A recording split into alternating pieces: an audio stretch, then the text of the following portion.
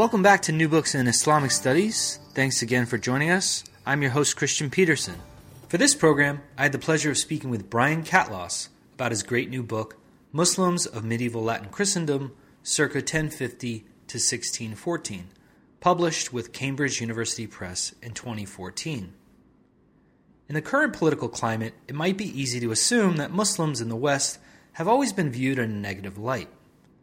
However, when we examine the historical relationship between Muslims and their non-Muslim neighbors, we find a much more complicated picture. In this rich book, Catlos provides the first comprehensive overview of Muslim minorities in Latin Christian lands during the Middle Ages. The book provides a narrative history of regional Muslim subjects in the Latin West, including Islamic Sicily, Al-Andalus, expansion in the Near East, the Muslim communities of medieval Hungary, and portraits of travelers, merchants, and slaves in Western Europe. Here we find that Muslims often had a great deal of agency in structuring the subject-ruler relationship due to their material and economic contributions to the local communities. The second half of the book explores thematic issues that were shared across Muslim communities of the Mediterranean world. The book surveys ideological, administrative, and practical matters, including Muslim concerns about legitimacy and assimilation, legal culture, and everyday social life in these multi-confessional communities. In our conversation, we discussed the reign of Christian Spain's, Norman rule, the adoption of Arabo-Islamic culture, Morisco hybridity, Islam and Christian imagination, the role of Muslim women, and everyday public religious life, among many, many other things. However, we nearly scratched the surface on this one, so you will have to go out and pick up your own copy. Without further ado, here's our conversation. Thanks again for listening to New Books in Islamic Studies. Today I have the pleasure of speaking with Brian Catlos about his great new book, Muslims of Medieval Latin Christendom, circa 1050 to 1614. How are you, Brian? Thanks for joining us. I'm great, Christian. Thanks a lot. It's really great to have this opportunity. Well, it's a wonderful book, which we will get into great detail. It's really almost 2 or even 3 or 4 books that you've written here. It's a very large book, and you're doing a lot in it. And I think you've achieved what you set out to do. So thank you for those of us that don't work on this area. You've really provided a wealth of knowledge. So thank you. It's a wonderful book. Well, thank you. It kind of it was much bigger than I thought it was going to be. So. Well, we appreciate it. So traditionally, we begin these interviews with a little bit of background on you, and you've written a lot on this before, and we were hoping you could tell us a little bit about how you got interested in the study of Islam, or more generally the study of religions. You really, in your larger research trajectory, you cover a lot of issues. So how did you get interested in the study of religions? Was there someone that was particularly formative in the way you approached the topic or your interest in this particular area? So it was kind of a couple different things led me to work on this field, I think. I think I've always been interested in religion as a phenomenon and as part of sort of the larger subject of sort of human consciousness. And another one of my interests, and I'm not sure why, maybe it's growing up in a place like Canada, which is such an immigrant country, and growing up the child of immigrants, that I was always interested also in identity, ethnic identity, and in terms of the sort of my more precisely my academic field, I guess in my last year of my BA at the University of Toronto, I did a course with a historian named Joseph Schatzmiller on medieval magic. It was an independent study, and it was working on that course that really tuned me into the whole history of Muslim, Christian, Jewish interaction in the Middle Ages, particularly in that sense, and sort of in the more sort of cerebral and intellectual realm.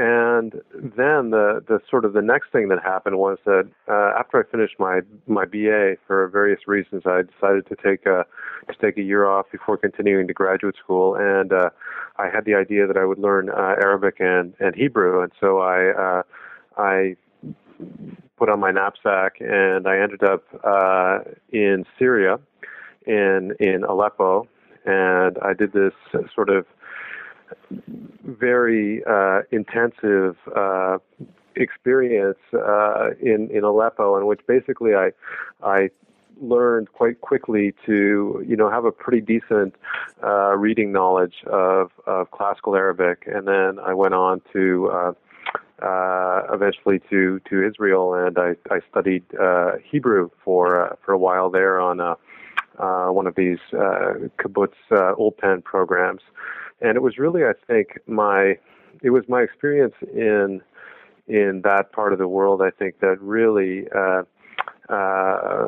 brought home to me how interesting the whole subject of ethno-religious identity is, and how different it is in other parts of the world and other times from the way we think of it in North America, where where religion has been sort of compartmentalized, and we don't really, most of us don't sort of think of our community as being formed by an ethno-religious community, which is also a kin community, and which has sort of very sort of long roots in the place where we live. And so, when I got first to Syria, which was is a very interesting country, very ethno-religiously diverse, I was sort of grappling with the way that people thought of themselves and how they thought about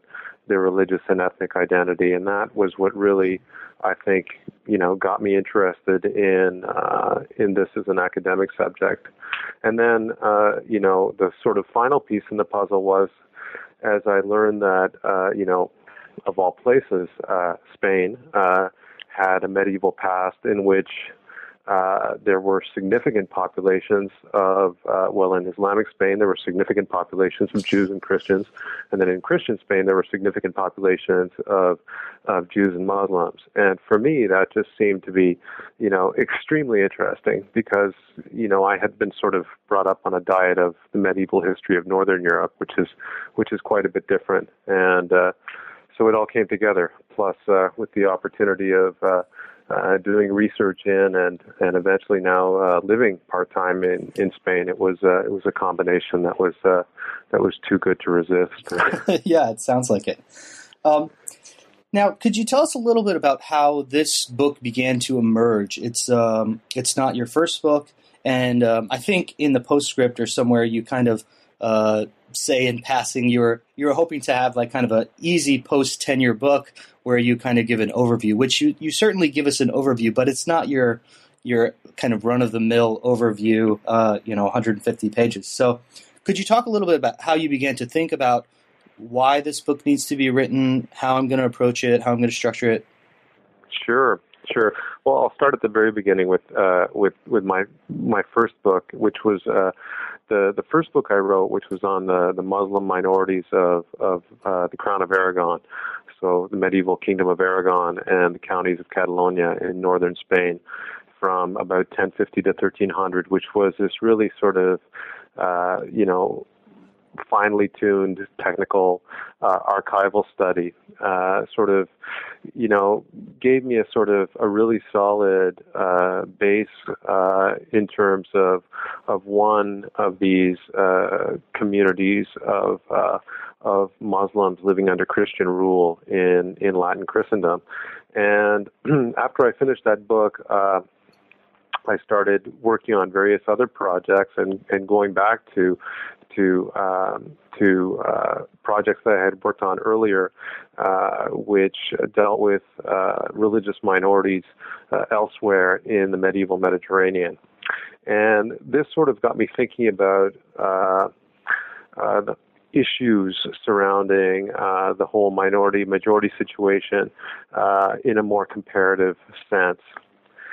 As for this book, where did I get the idea? Well, I think I got the idea because at one point, probably about 6 or 7 years ago, I picked up, one of the many books there are on the Jews of medieval Latin Christendom, and it just sort of came to me when I picked it up. I thought, well, geez, no one has ever done that for the Muslims of medieval Latin Christendom. There's no one monograph that sort of comprehensively and coherently looks at the Muslim minority as a phenomenon. There was one book, an edited volume, very good one, I think it was edited by Powell, called Muslims Under Latin Rule. But it was a collection of essays, so it was sort of a kind of a piecemeal thing written by some very good scholars, but not a single coherent and complete picture. And so I thought, geez, this sounds like a great idea for a book, because so much has been done on these various Muslim communities, and there's been a little bit of comparative stuff, but nobody so far has really put it all together. And so, as I said in the back part of the book, in the postscript, I was also thinking, well, this will be a nice little synthesis I can knock out in in a year and a half, and then go up for full. And so I proposed the book to Cambridge University Press, and I proposed it they have a series called the Cambridge Medieval Textbook Series. So I thought it would fit nicely with that, a sort of, shortish little synthesis that kind of pulls everything together. And they agreed and gave me the contract. And then once I started reading and writing it, much to, my consternation and delight, I found out that the project was much more complicated than I had originally envisioned, that there was much more written than I had been aware of. And so that's how I ended up, writing this much longer and much different book than I originally set out to do.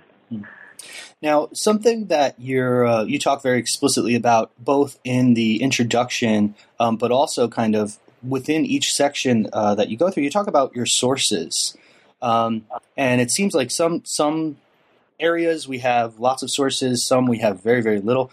Can you just give us kind of a brief summary of the types of sources that we can think about when we're thinking about Muslims under Latin rule?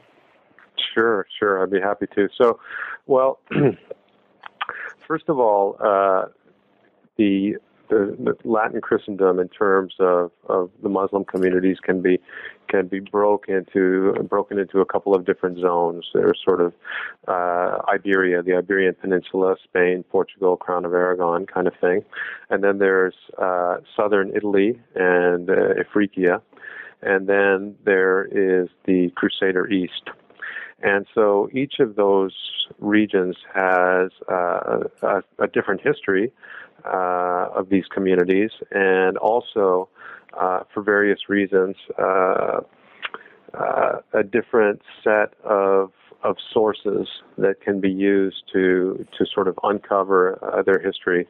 So, the thing is, when you're studying something like this community, or these communities, really, because they were different and differentiated.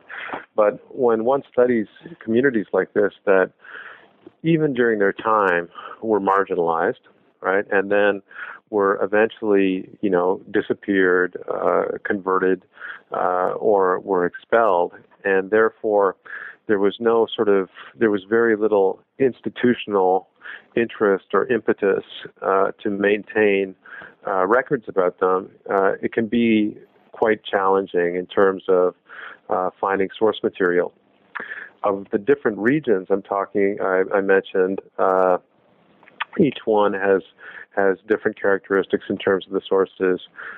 Spain is, by far has the most abundant source material, particularly what was the medieval Crown of Aragon, which, as I said, is that northeastern part of Spain, Kingdom of Aragon, Catalonia, Valencia, and the Balearic Islands.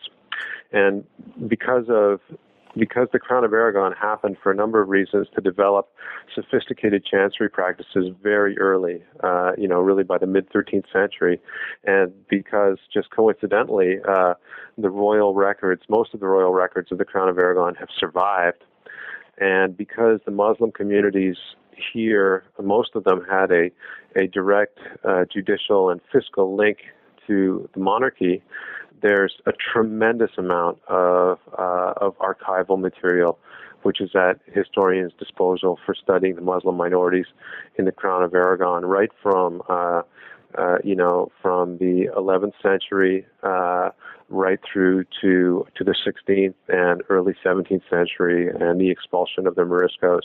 And it's not just a question of quantity.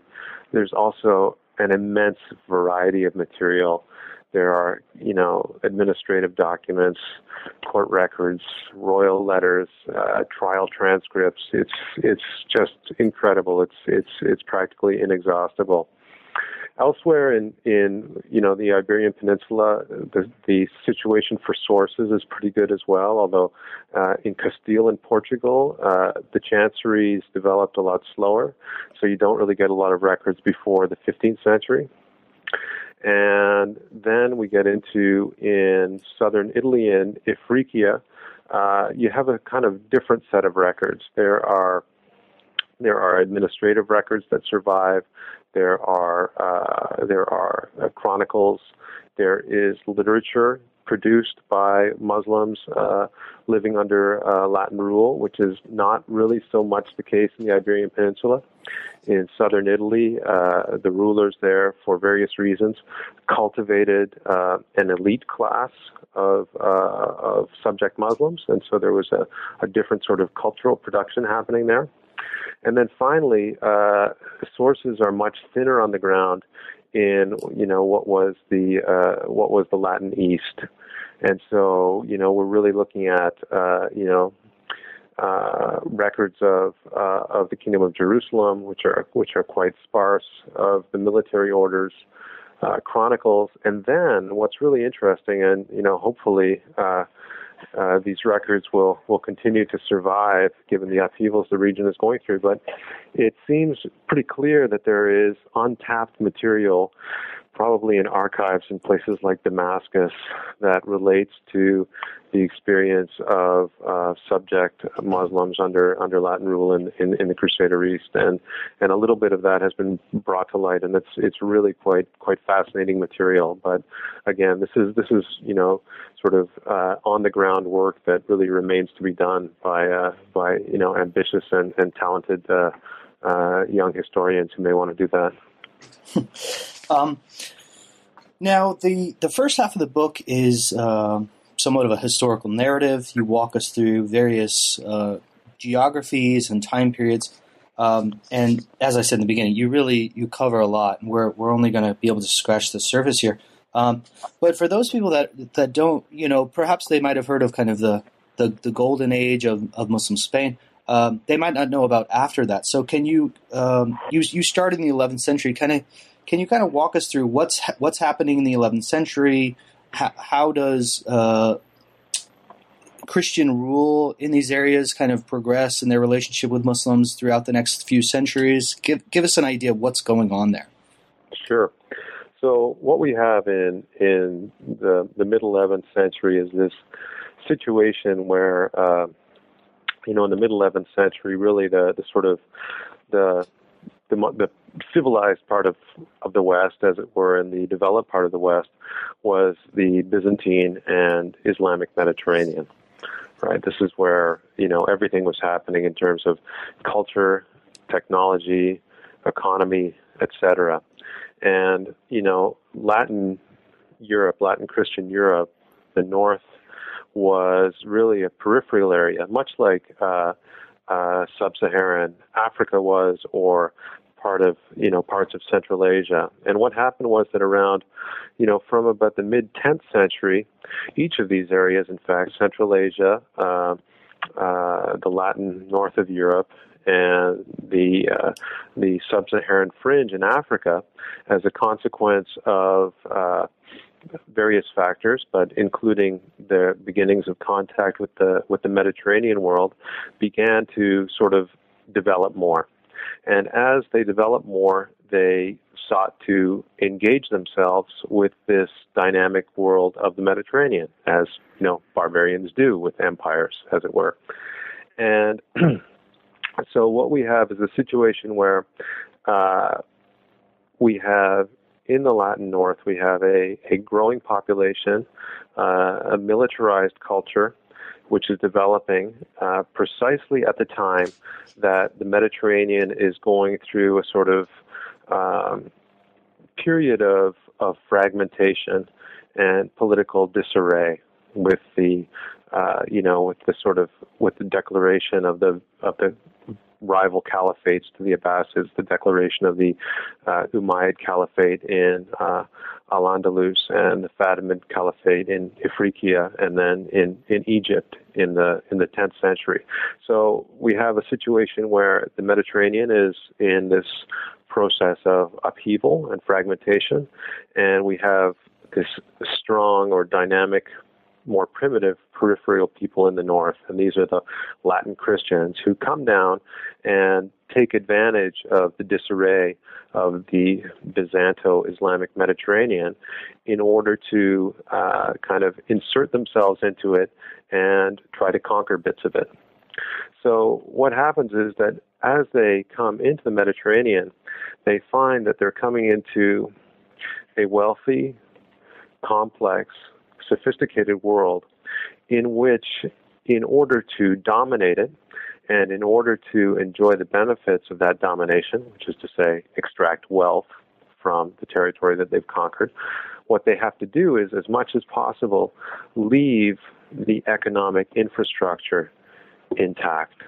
And so this is at bottom why, when the Christian powers across the the sort of frontier of Latin Christendom, and the only exception to this, partial exception to this, is the Crusader states in the East, which had sort of a more violent sort of beginning. But in each of these cases, the rulers and the powers that be realize that if they want these conquests to work, what they have to do is they have to come to arrangements with the people that they've conquered. And so as Latin Christians came down into the Islamic Mediterranean, the idea at this time in the 12th and 11th century was not to, expel the Muslims or kill the Muslims. What it was a matter of displacing the Islamic elite, particularly the military elite and the political elite, and leaving the sort of structure of society and the economy in place and becoming the people who benefited from that wealth. And what that did was it set up a dynamic in which Christian rulers were prepared to integrate Muslims as legitimate, although second-class subjects, as it were, within Christian kingdoms and principalities. It's kind of really, the mirror image of what happened with the Islamic conquest. It's a very similar process. Now, from the point of view of these Muslims, at least, apart from the Muslim elite who was pushed out by the conquering Christians, sort of everyday Muslims, as it were, from their point of view, it wasn't necessarily so important what the identity of their sovereign was, as long as their sovereign could guarantee peace and stability and prosperity, which is precisely what had been lacking in the couple generations that preceded the beginnings of the Christian conquest. So it was really a process. It was a violent process of conquest on the one hand, but it was also a process of mutual legitimization with the Christian rulers legitimizing their Muslim subjects and incorporating them into their developing political structures, and from the point of the Muslim subjects, accommodating non-Muslim rulers and sort of carving themselves a space within these new Christian societies in which they could have some protagonism, and some control over their own destiny. Now, like I said, we're kind of jumping around here a little bit, but you have a whole chapter focusing on the Near East, and I'm wondering if you could give us an impression of how was Christian expansion in the Near East different from the rest of the Mediterranean? This is one of the things that you say is one of the big differences here from the picture you just painted for us. Sure. Well, one thing is that, the Eastern Mediterranean, because it was the Holy Land, because Jerusalem was there, really had a sort of an ideological dimension that the rest of the conquests didn't have. And, particularly because of the wave of millenarianism that was sweeping Latin Christendom at the time, and that sort of, enabled, was the sort of spark, perhaps, that kicked off the Crusades. And so, you have the Latin entree into the Holy Land, and it's extremely violent, and there is this sort of dimension of ethnic cleansing, as it were. I mean, there's a lot of massacring, indiscriminate massacring of people. It's not just at the outset a case of displacing the elite and letting the ordinary Muslims sort of be. It's really it was really seen as sort of cleansing and re-sanctifying the Holy Land, and particularly Jerusalem, that had been polluted by the Muslim presence. Right, so after the Christians, conquered Jerusalem, they sort of paused for 3 days in their looting to round up, Muslim civilians and kind of systematically, put them to death, Deuteronomy style. And so that's really a different sort of dynamic than what we see in the rest of the expansion. But a couple of things have to be said about that too, is that often people make, they sort of characterize the Crusaders as these Northern Europeans who came to the Holy Land, who are quite primitive and really didn't know what to expect, and had never seen a Muslim before, and who were not sort of equipped to deal with this sort of situation. But one has to remember that actually, a good number of the people who were involved in the Crusades, particularly the Normans, who were the Normans of southern Italy, actually had extensive experience in the Near East, dealing with Byzantines and dealing with Muslims and dealing with that whole, ethnically, religiously diverse and politically fragmented environment. So, right from the beginning, there was also that sort of pragmatic element in the Crusades. And, what's interesting is pretty soon after, more or less immediately after that first sort of spasm of violence that characterized the First Crusade, the Franks in the Near East settled down into a series of relationships of accommodation, both on a political level, on an international level, and on a domestic level, because they discovered that if they mistreated their Muslim subjects were going to leave, and if you're a lord, if you don't have any peasants, then you're not going to be a successful lord. So there's this sort of the practicalities, the issues that have to do with the practicalities of ruling people and ruling territory and keeping it productive, sort of mitigated towards accommodation, even in the Crusader East. Now, another chapter that I found really fascinating, because it was not things that I've thought about much. You focus on some Muslim communities that many people might not even think of. So. And you give us a couple of snapshots. One is the community in medieval Hungary.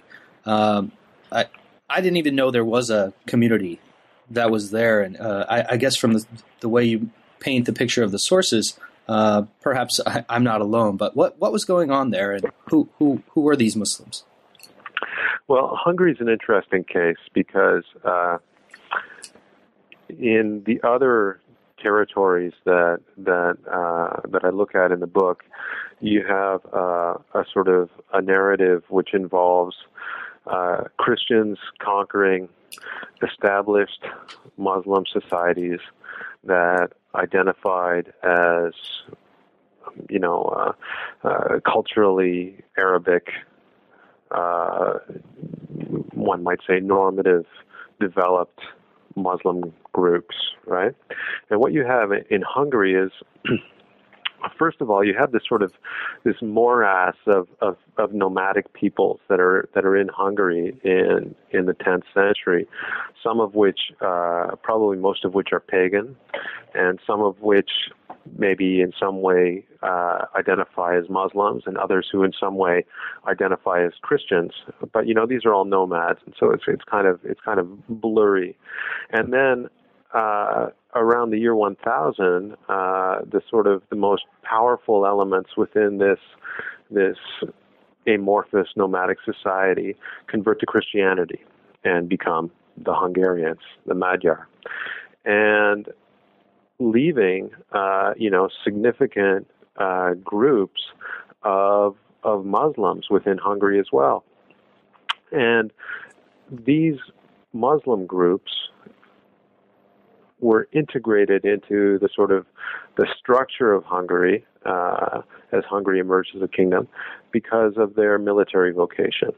And so they were extremely useful as soldiers to the ruling Christian classes. And this is one of the ways in which immigrants or outsiders can make themselves useful, is by serving in a military role. I think even today in the United States, one of the fast tracks to citizenship or residency is to serve in the armed forces. Well, so this was a sort of similar situation. Now the thing was, the community wasn't very big. They didn't have a sort of very much high culture, and they disappeared pretty early. So really by around 1300, they're gone. They've disappeared, and so there's very little left in terms of records. The problem was that the sort of this role that they filled in Hungarian society, this military role, was also a role that other groups could fill. And so kind of when we got to the point that there were enough Christian groups who could fulfill the military role in Hungary, as it were, then the justification for the existence of this Islamic minority was no longer there, and therefore they became susceptible to the pressures of missionizing or sort of religiously chauvinistic pressures, the expansionary element of the church, etc. Which is really, this is really the story of, I think, the Muslims across Latin Christendom and, minority populations in the Middle Ages in general. Basically, while a minority population served a purpose in the host society in which they lived, which was unique enough or important enough that it outweighed the sort of ideological downside of having infidels living within your midst, then they survived. When the balance tilted against them, when there was too much competition from people within the majority society, or when whatever little niche that the minority kind of occupied within the host society disappeared, then that minority became vulnerable, and dollars to donuts, they would be gone pretty soon. Another really interesting section that you have is, I guess we could call them temporary visitors, for lack of a better word. But basically you give us some images of Muslims that end up in what we now think of Western Europe. So how did Muslims end up here? What were they doing? And perhaps, why were they there? Well, a lot has been made by some scholars about the sort of the fact that one doesn't find many Muslim travelers in medieval Christian Europe, and some historians have gone so far as to hold this up as some sort of indication that Muslims weren't as adventurous or intellectually curious or entrepreneurial as Christians were at the time. And that's of course ridiculous because Muslims were exploring, colonizing, and trading in places as diverse as Malaysia, the Far East, Sub-Saharan Africa. So the reason why Muslims were not going to medieval Latin Europe in large numbers was because it was, first of all, it was not a very hospitable place for them, and secondly, because really there was no reason to go. In terms of the sort of trade relationships between Latin Europe and the Islamic Mediterranean, the Latins were coming to the Islamic Mediterranean, so there was no advantage to Muslim merchants sort of trying to infiltrate Latin Europe. So there wasn't a lot of traffic. What traffic there was essentially tied to two things. One was slavery. There was a huge, thriving slave trade in medieval Europe, which was until really, let's say, the first decades of the 14th century, maybe even the mid-14th century, was made up almost entirely of Muslim slaves. And so there were slaves being distributed, particularly in the Christian Mediterranean, in huge numbers. So that's one group, and that's a group that's very hard to get a handle on because, generally speaking, the only records we have for them are the sort of point of sale records, and then these people sort of disappear into into historical obscurity, naturally, because they're slaves living in isolation. The other travelers that you get, the more interesting ones in some way, and the more surprising ones, are elite subject Muslims who are tied to royal courts in the Christian Mediterranean. So, for example, the Kingdom of Navarre, which was in the north of Spain and partly in what's now the north of France, had quite a significant Muslim population. And one of the sort of niches that this Muslim population occupied was they were very good at making arms, they were good at artillery, and at sort of providing military infrastructure. Building tents, pontoon bridges, this kind of thing. And so some of these people ended up sort of going on loan from the King of Navarre to the King of France as part of, arrangements of military exchange.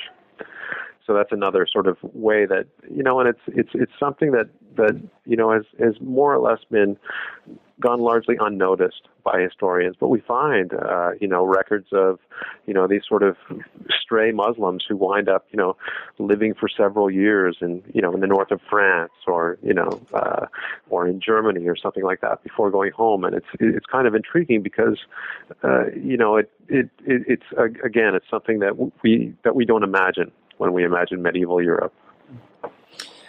Another topic that you kind of wrap up the historical section of the book with is the issue of this community called the Moriscos. Now, these people are super interesting for anyone who's interested in religious identity. Give us an idea of what this community is all about, why there's a debate about them.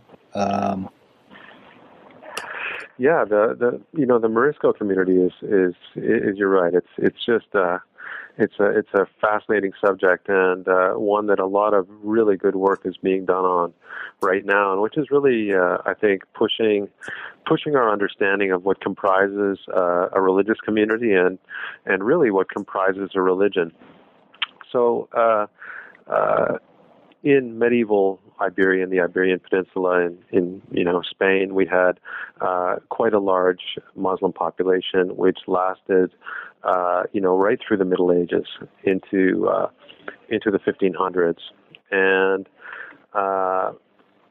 for various reasons, which are probably too complex to get into right now, there was pressure on them after about the year 1500 to convert to Christianity. And they were converted by fiat, by legal decree, in most of them around 1525. And so more or less overnight, they were forced to become Christians.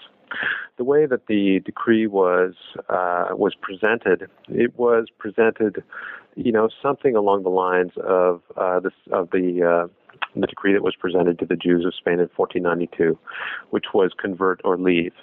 But the fact was, these Muslims were so economically important that, the clause about being able to leave was sort of a fiction. They were given such a short time, and the conditions that they had to meet in order to be able to leave, should they even want to leave, their homes, were so strict that it was virtually impossible. So it was kind of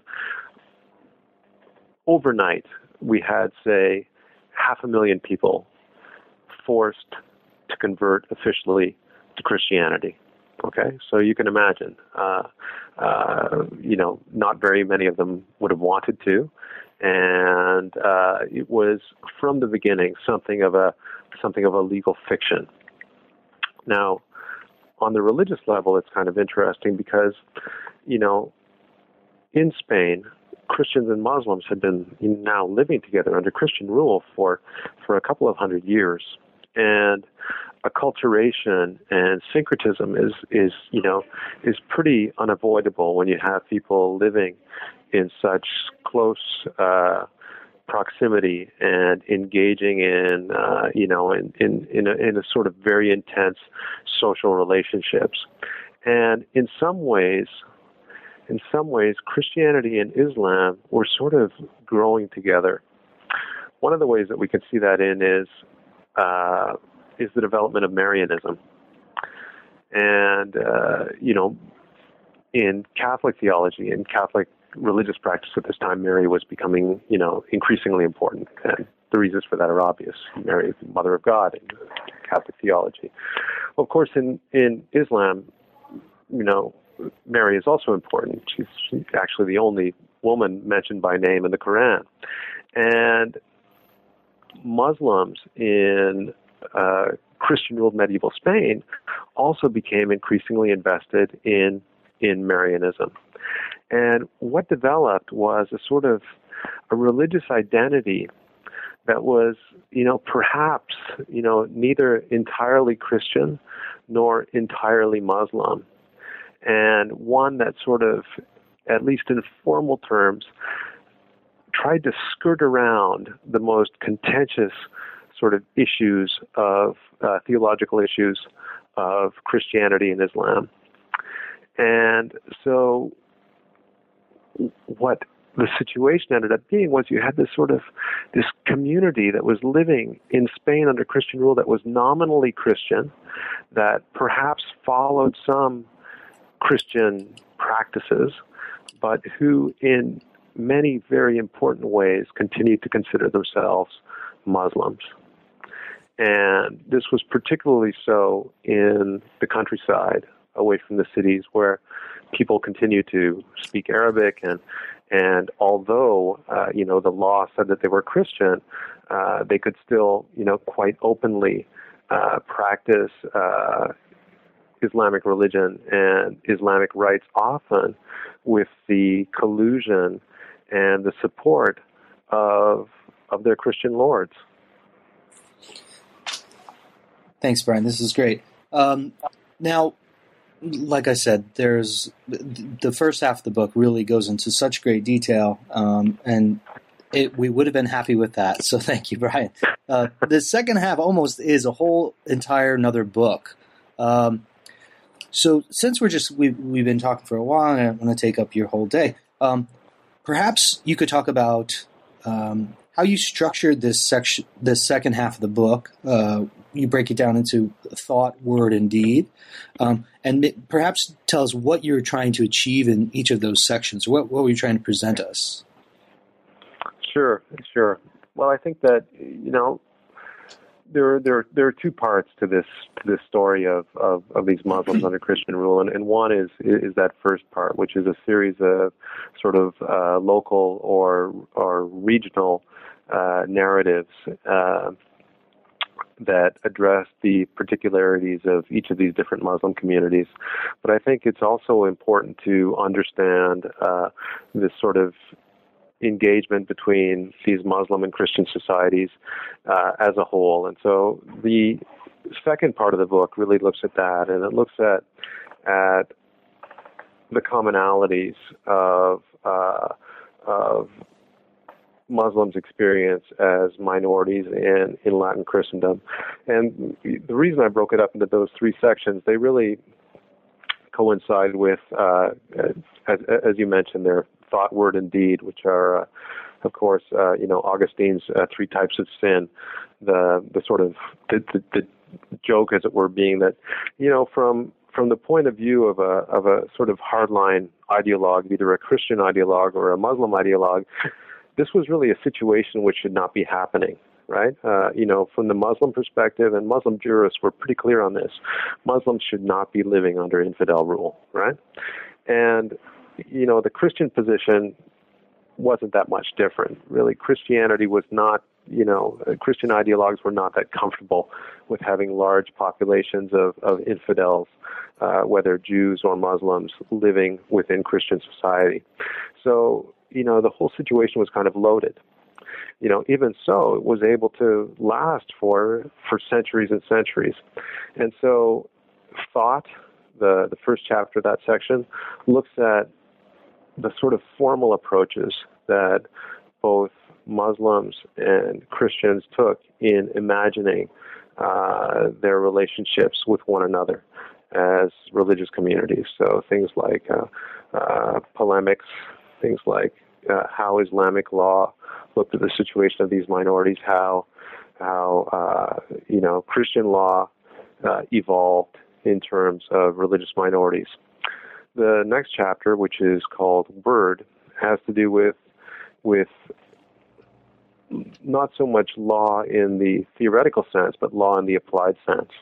And it looks at the particular law codes that Muslims lived under, what sort of limitations they were subject to, what the structure of the administration of their communities was, how that tied in with the administration of Christian communities, what their relationship to royal and seigneurial power was, and so on.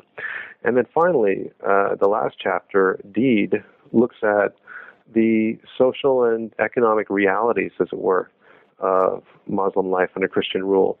And for me, this is really the most interesting section because it shows that, the chapters on thought and word really deal with boundaries and how boundaries are set up and articulated and how people try to maintain them. And the last chapter, Deed, which looks at what people were really doing, shows, just how ephemeral those boundaries were and how impossible it was to separate these communities when they were living together. So, on the one hand, you had kings and clergymen passing laws saying that, Muslims could not act as physicians for Christian patients. And at the same time, the same kings and the same bishops who were passing these laws were themselves employing Muslim physicians, for example. So, it's I think in the blurriness of these relations that the richness and complexity of the experience of these communities really comes out. The last chapter that deals with kind of everyday social life, I was really surprised with the detail you were able to go into. Perhaps you scared me into thinking there were not enough sources to give this kind of rich picture. And one of the things I really am glad you addressed in the book, both kind of specifically on its own, but also throughout the book, is the role of Muslim women. I'm wondering if you could talk a little bit about what kind of relationships we find Muslim women in Latin Christendom, perhaps what everyday life was like in these kind of multi-confessional communities for Muslim women. Yeah, well, this is really another one of these fascinating subjects, and one that's that's generally really difficult to get at because subject Muslim women living, in Latin Christendom, you're talking about a group that's doubly or triply marginalized. One, they're Muslims living under Christian rule. One, they're women living in a man's world. And, thirdly, they tend not to be upper class. So in terms of historiography and the availability of sources, I mean, they are way out there. But, fortunately, and most of our evidence in this respect really comes from late medieval and early modern Spain, where the archival documentation just completely blossoms. And because of these terrible institutions like the Inquisition, we have records and documentation which really get into the lives of ordinary people and into the thoughts of ordinary people. And this is most clearly where the role of women and the world of women comes out in these sources. And what do we see? We see much like the men, Muslim women who are on the one hand extremely integrated into the larger society in which they live, and who are in contact, often quite, intimate contact with Christian women and Jewish women, for example.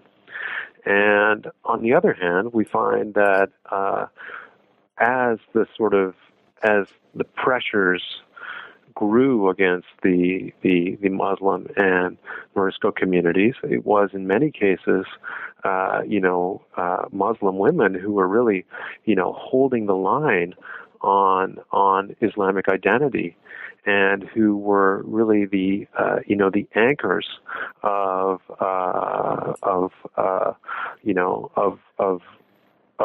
religion and of community. When one looks at a place like the Kingdom of Valencia, which had a very charged atmosphere of Muslim Christian tension. Morisco women were, extremely active in resisting the Inquisition, in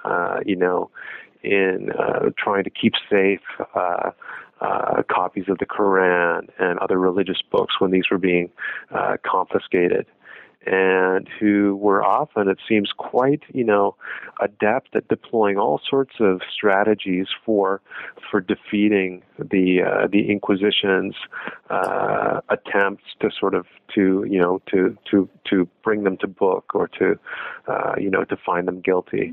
So it's quite there's a lot there that can be ferreted out from the sources. There were also, we find, through court records and through tax records, there were often, Muslim women who were very wealthy and who, were very influential. But because of their gender, they didn't tend to get, they didn't get appointed to, official posts.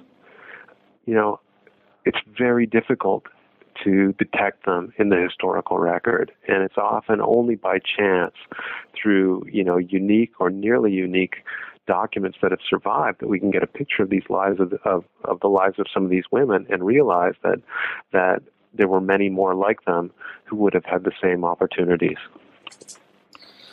Great. Brian, is there anything that you'd like to say about the book that we didn't really get to cover here? I mean, I'm sure there's a lot, but perhaps something you want to wrap up with.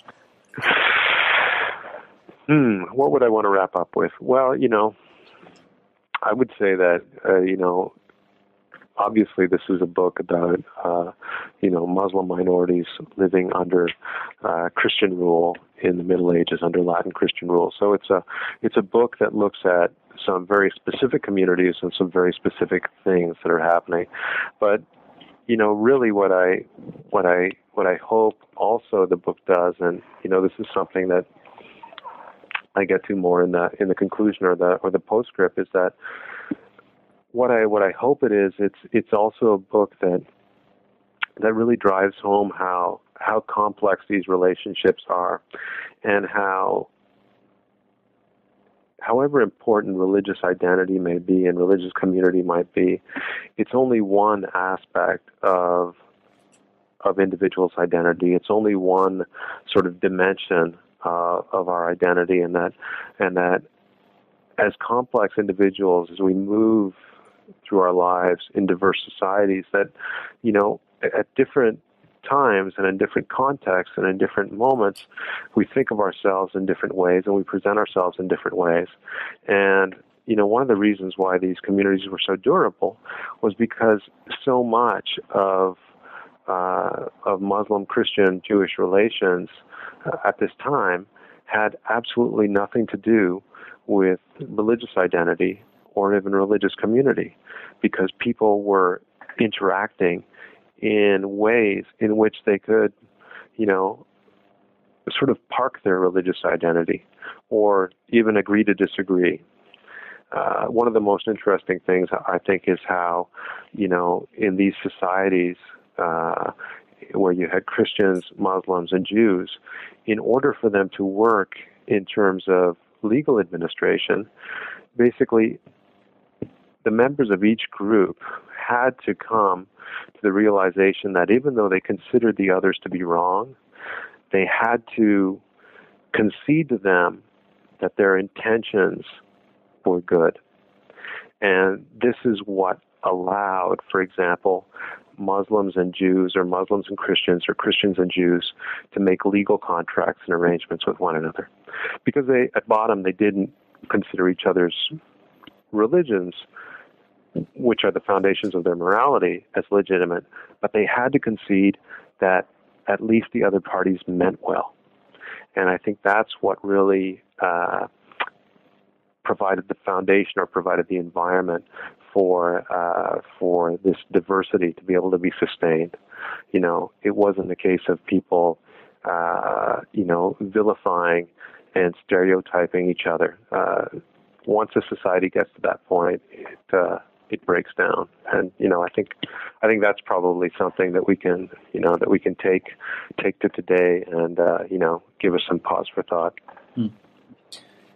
Now, you're a very busy man, and you have a book, perhaps that's coming out right now or very shortly. What other kind of things do you have coming out in the future? Are you perhaps working on now? People certainly, I think, will want to know what else they can read of yours.